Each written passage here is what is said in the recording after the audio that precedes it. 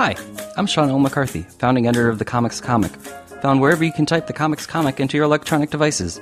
Welcome to Last Things First, the show that asks comedians about the historic lasts and firsts in their lives as their comedy careers have blossomed, from young people with dreams to adult people living those dreams, or still dreaming.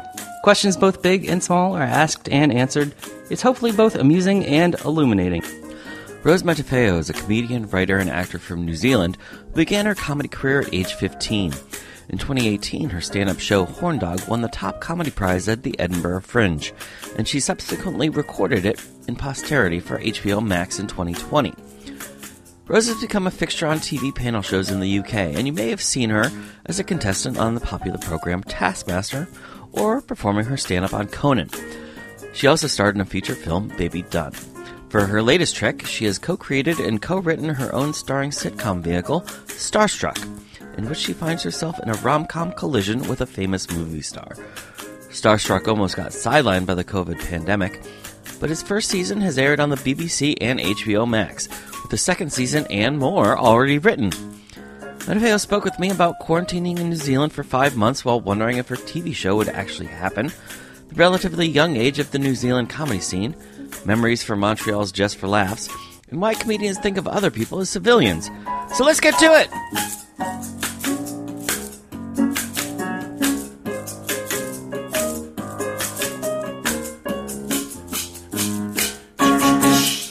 Well, just from following you on social media, I'm getting hints that there might be fight scenes. There's some fight choreography. that was being revealed.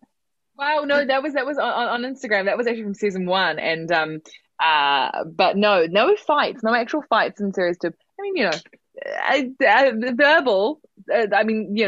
Fight. I throw some punches. I think I'm best when I'm arguing. I think and that's the best acting I can do is when I'm angry. I've figured this out. I think that's a secret that a lot of actors don't tell you is that, to just be good at being angry, it's actually not that hard. But then when we see it on stage or on in a film or television, we're like, oh my God, that's so impressive. He's yelling? That's crazy. He just kicked over a chair? Whoa. But it's easy. It's the easiest thing to do. Well, it's tapping into something primal. Yeah, it's tapping into, well, yeah. I mean, it's easy to do for someone who has possibly a lot of rage, that suppressed rage, which is, me. And it's quite enjoyable, quite cathartic. So, yeah. Has Starstruck been able to give you that release that stand-up so far has not in the first? Being angry? Yeah.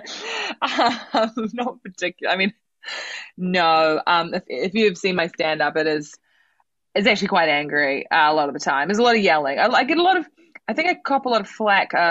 People feel like I belong to a generation of comedians who just yell a lot and yell a lot or like speak fast. But I'm like, that's kind of, I mean, I don't really know what else to do because I'm not a kind of person who, I've got like so much anxiety when I'm on stage that I just like to just, get through it, leave no gaps and basically scream. And so, I can't hear any silence or leave any room for gaps of hearing people not laugh or anything like that. So to be honest, I've actually had to pare it back a bit, being in something that's filmed as opposed to in stand-up where I can just yell and cry and complain. Yeah. Well, I guess this is a good enough time as any for me to reveal, and I might have said this to you before on social media, but I haven't said this to you in person, except for the first time I met you was at Montreal, Just for Laughs Festival, which was I got my Schwartz Deli t-shirt on. And that was from Montreal. And that was just about a week or two before you took Horndog to Edinburgh. It was a week. It was only a couple of weeks. Yeah, that was mad, actually. You're right. It's kind of weird that it was kind of strange to do Montreal just before Edinburgh. But I mean, I had at that point already had the show kind of bedded in a bit. I had done it in the Melbourne Comedy Festival in New Zealand, and sort of had done previews before I left, did Montreal. And then as soon as I got back from Montreal, was doing previews right up until Edinburgh. But yeah, man. Oh my God, I had such a good time in Montreal. It was the best time ever. Do you enjoy going there? I do. I mean, they didn't have it last year, and this year it's only going to be No. virtual still. But Yeah. but when I saw you, I guess this was 3 years ago now. I saw Yeah. you on like a midnight show, and I was immediately starstruck. I Oh have to my say, God, yeah. Oh, and was that I the one? I think Michael Ian Black was on as well, and like, was that yeah, at the club? Yeah, it was like at a it was club. Yeah, the upstairs of a nightclub. that was a cool gig. That was an awesome gig. And then That was really fun. I saw you at the hotel lounge later, and I just started gushing. So That was, I mean, oh God, I've never been, it was such a unique experience for me because I have never been to a festival where like they've actually brought me out to do stuff, which a lot of people are in Australia and New Zealand, like they're actually flown out and like put up and everything's sorted for them. And for me, I've never done that because in Australia and New Zealand and in Edinburgh, I'm always self-producing. I am, no one's ever treating you like, like a baby and like being like, here, there you go there, and here you go to this gig, and then you stay in this hotel. So it was honestly like the coolest experience for me. I accidentally became a part of Kevin Hart's entourage at Montreal. It was the funniest thing ever. I was at a lineup show. I forgot what it was, where he dropped in and did a set. Genuinely blinded us in the audience from like how much his necklace like glinted in the stage lights. He didn't do great because he just tried to do observational material about how Jerry Seinfeld convinced him to buy a pizza oven, and everyone was like, "Well, like, oh, we don't really get that, Kevin." But then afterwards, I was outside, and then I met someone who was working with him, and then she had seen me on another lineup thing and liked it, and she was like, "Do you want to come to this next gig with us?" And I was like, "Oh, no, maybe." And I thought it would be a funny story in the end. So I ditched my friends, Nish Kumar, who was in the gig, and Ed Gamble. They were in the gig, and I left them, didn't text them, didn't have any credit to text them. I just disappeared into the night. Ended up sitting behind them at, I think it's at Cleopatra's, the strip club that they do like stand-up stuff at. Yeah, that was Cleopatra's, yeah. Yeah, and literally just in his entourage, met some of his guys in the like just sat next to one of his entourage mates, watched him do another gig. I think it was he was filming his Netflix documentary, and so I feel like I was behind him, blurred out, deep background, and a bunch of that. And then I just walked home to the hotel afterwards. But yeah, this is a long way of just bragging about my one time as part of an entourage. But I wish I could go back to Montreal so much. Yeah. Well, that kind of, being in the satellite of a star such as Kevin Hart, yeah, that kind of gets me back around to the question that I was curious to know. When was the first time someone was ever starstruck by you? Oh, that's a great question. Well, I don't know really, because I wouldn't say it's kind of what your definition of starstruck is, because I think when you do stand up, you're so accessible to the crowd, I think, particularly like after shows or during festivals and stuff, and that you do a show and you're literally there with them in the room, and then afterwards you can meet people, and sometimes you're asking for money in a bucket as they leave and stuff. So they're not really impressed to see you in real life. But I think after I started doing like TV stuff, maybe and here in the UK, that was a weird thing, is that getting recognized in the UK for the first time in a country that I'm not from. I think after like I did stuff like Taskmaster, that really was like a thing where people were like, "Oh my God," because people just love that show. It's got an amazing audience. And I think actually that was like weirdly the first thing that people started like going, "Oh my God, you're from that thing." So well, at least that was a thing where you were you. It wasn't like they were associating you with some character. God, totally. And like even to a certain extent, when people recognize me from the show, it's like they are pretty much recognizing me for the person that I am, because Jesse's quite similar to myself. But yeah, it's a funny thing, because I'm not really I'm very surprised by it, and very sweet when people recognize you for something you're proud of as well. It's kind of nice. It's kind of nice because it's for your own comedy or things that you've written yourself, so it's not like there's no kind of embarrassment around it.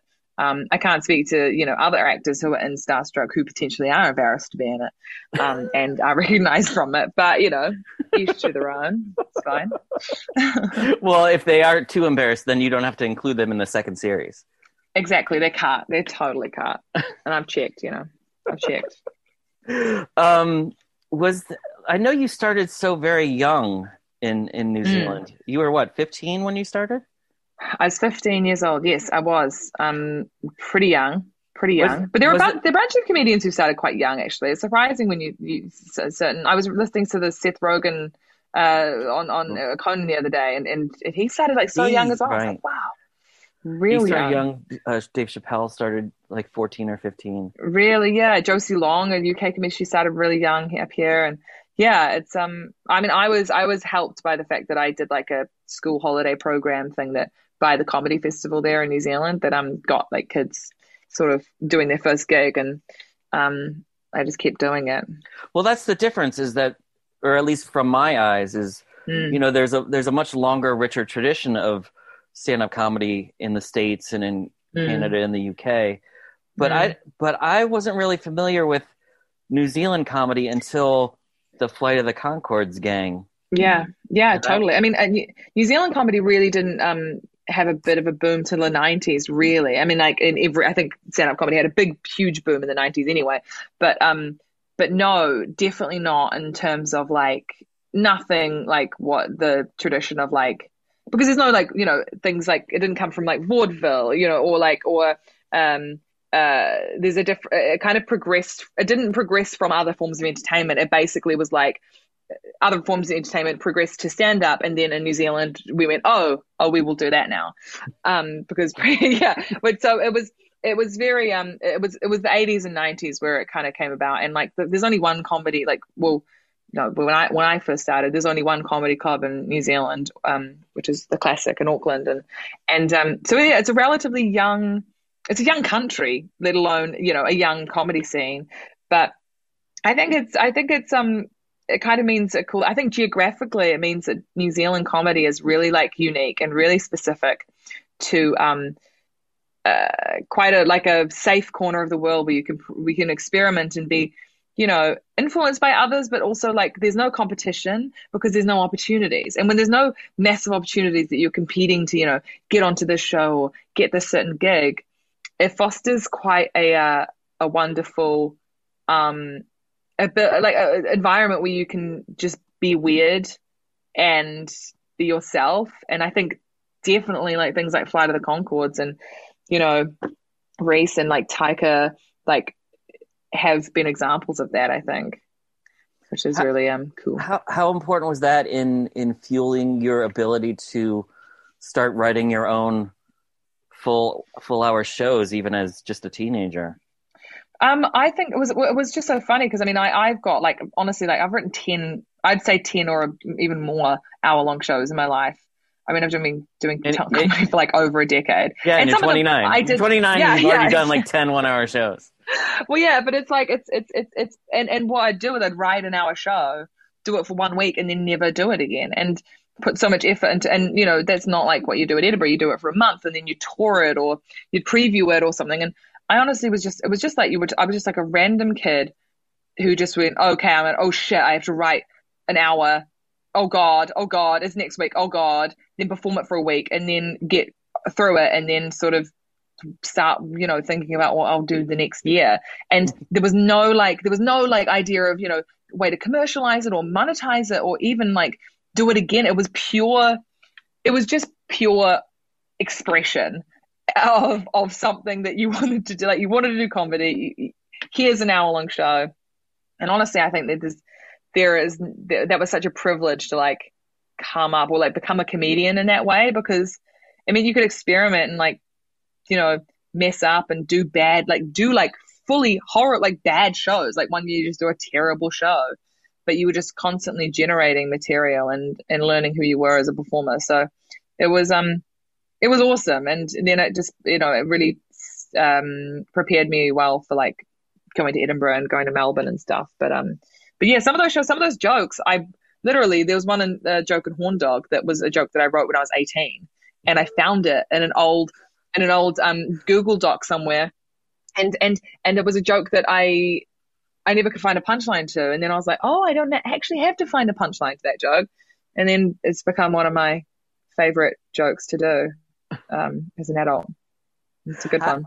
How tough was it for you to adapt your style once you did start going to Edinburgh? Because it's such a much more established, crazier place where you're competing with hundreds of shows for time and attention. And like you said, even doing the show Horndog where you won the top honors, you're still self-producing. You're still kind of fighting with hundreds of other artists for attention. Well, I think I'm just I'm super lucky. I mean, I am a lucky person who had the right show at the right time, managed to, because, I mean, it's so wonderful, like so awesome to have won an award for that. But there are so many other shows that year that could have and should have won that award, and it just happens to be that those certain people in that certain room liked your show, and so it honestly it's almost like the luck of the draw, and like that's quite doing myself down in terms of like I certainly tried a little bit hard to make a show good enough to sort of be in the running for that, but really it is honestly like there's no amount of good PR or there's no amount of like competing with others or trying to make your show better than other things. I think the best thing honestly that doing shows since I was young taught me is just you just have to make the best show that you can. I guess it's where you go do the best show that you can with what you have and who you are, and hopefully eventually people will find it and enjoy it. And that's the great benefit of the Fringe, is that it is a space for those things to happen and those shows to kind of happen. I mean, that's what happened to Flight of the Conchords, is that they were doing a show in like a cave, and it was really like a lot of word of mouth, and that's the power of the Fringe, is that so much of it is word of mouth and people just enjoying your show and liking it, and it's a very a natural, organic thing, I think, sometimes. So but again, I'm just so lucky that I had experience of doing our shows, and that I had good people making my show, and I was super lucky. Did you already have the idea, or you and Alice already have the idea for Starstruck at that point, or was that something where once you got all the plaudits for Horndog, you're like, oh, now I have this attention, I can leverage that to start pitching shows? Well, I actually wrote the pilot for Starstruck when I was in Melbourne, the Melbourne Comedy Festival in 2018. Okay, so you did have it. So I wrote that pilot, and then filmed the pilot at the end of 2018, I think. Yes, I did. I'm pretty sure I did. Yeah. So I wrote the pilot. I wrote the pilot in Melbourne. I mean, we did have a year. We did have like kind of a lost year. So I know. I'm just trying to figure out to my remember timeline. what year things happened. I know. God. It's yes, I did. No, this is exactly what happened. So in 2018 in Melbourne, I wrote the pilot, and then went to Edinburgh. Got that. That helps get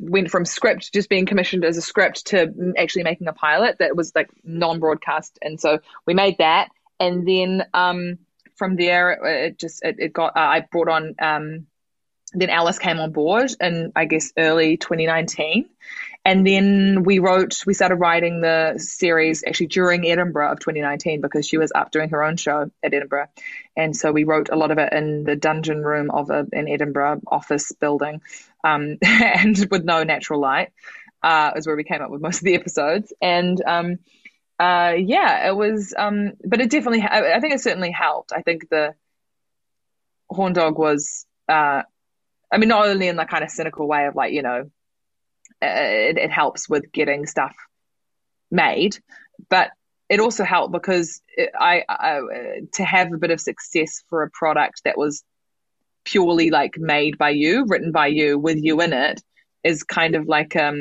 sort of good indication of what a person can achieve when they write a script and they want to make a television show. So it's kind of like it's very advantageous to be like, hey, here's a show with me in it, me writing for myself, and here's also another show that I wrote for myself, which I'm in. The characters will be pretty similar.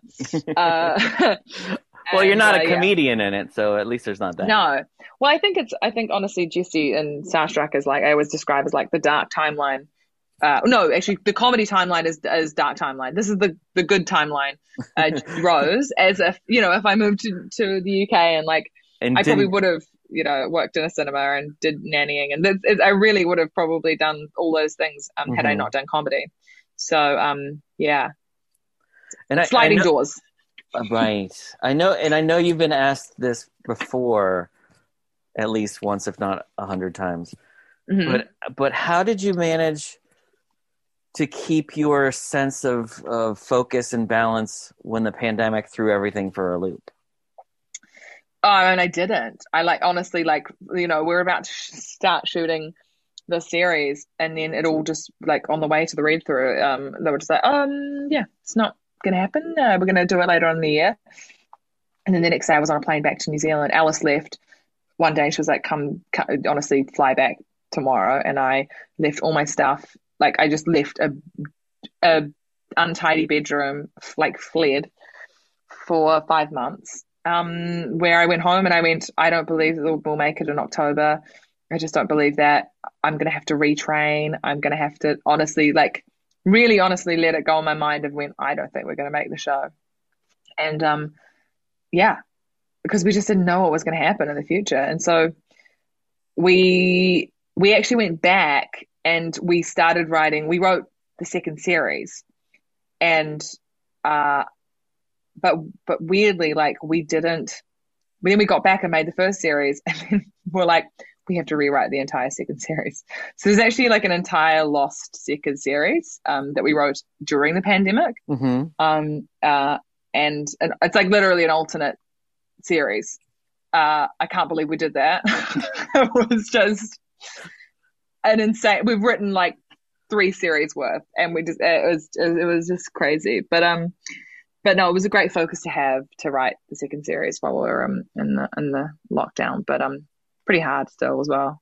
I think everyone found it difficult to do anything then. I was joking with you at the beginning of our conversation here about civilians, because it's mentioned in the first series, but for anyone in the comedy business, it's a term that gets thrown around a lot. At least in America. States, yeah.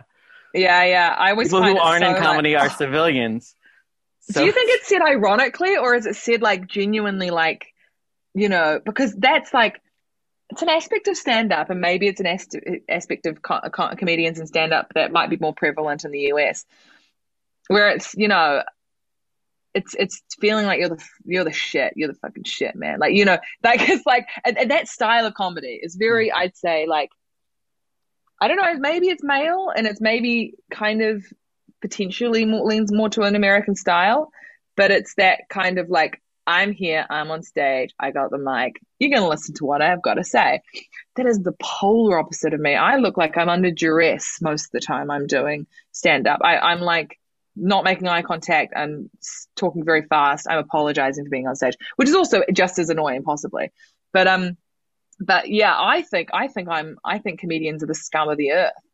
And we shouldn't be proud of being comedians. We should be embarrassed of being comedians.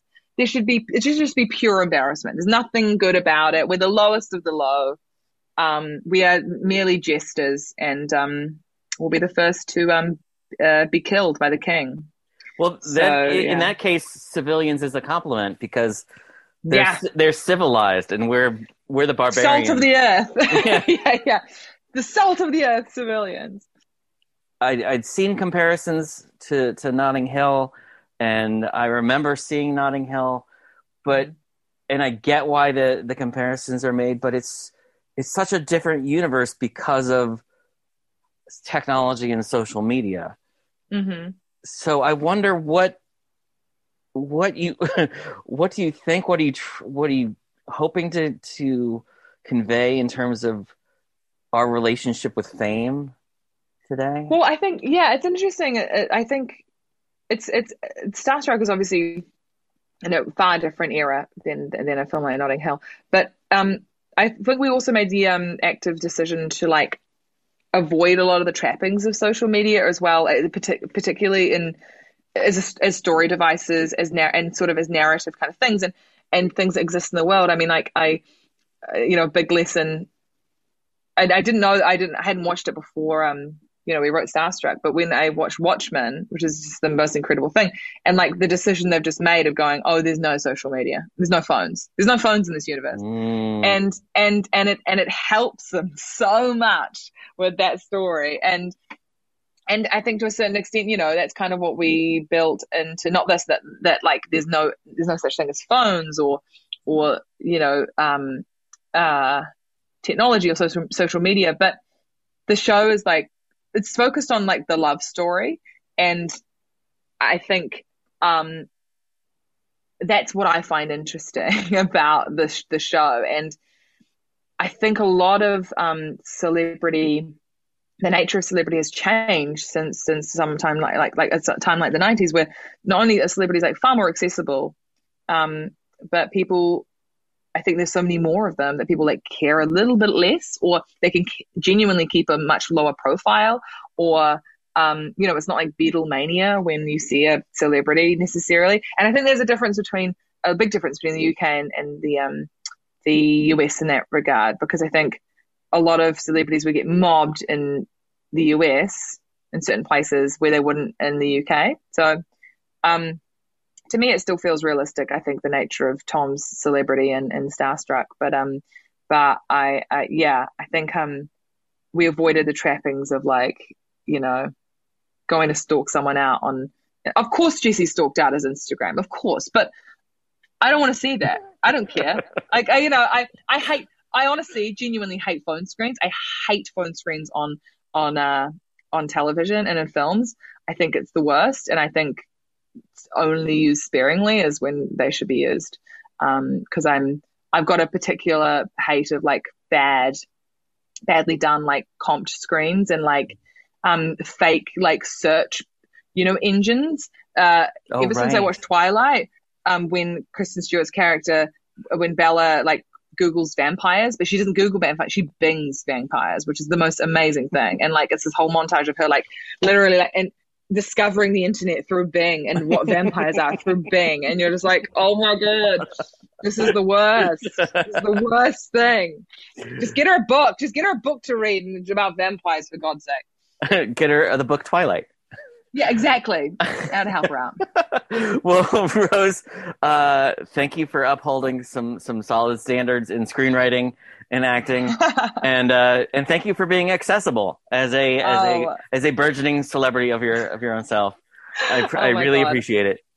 Oh, that's so lovely to see, and thank you so much, and thanks for reminding me of Montreal. It's made me very happy, and I'm gonna go think about Schwartz's Deli's good brisket.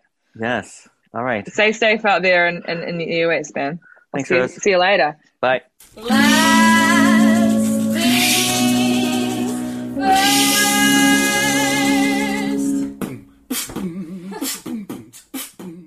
This episode of The Comics Comic Presents Last Things First was produced by Alex Brazell at Showbiz Studios.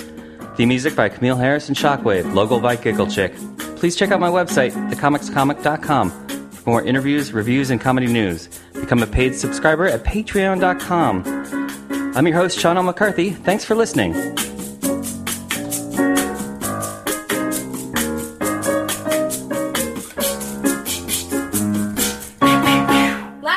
Last things first.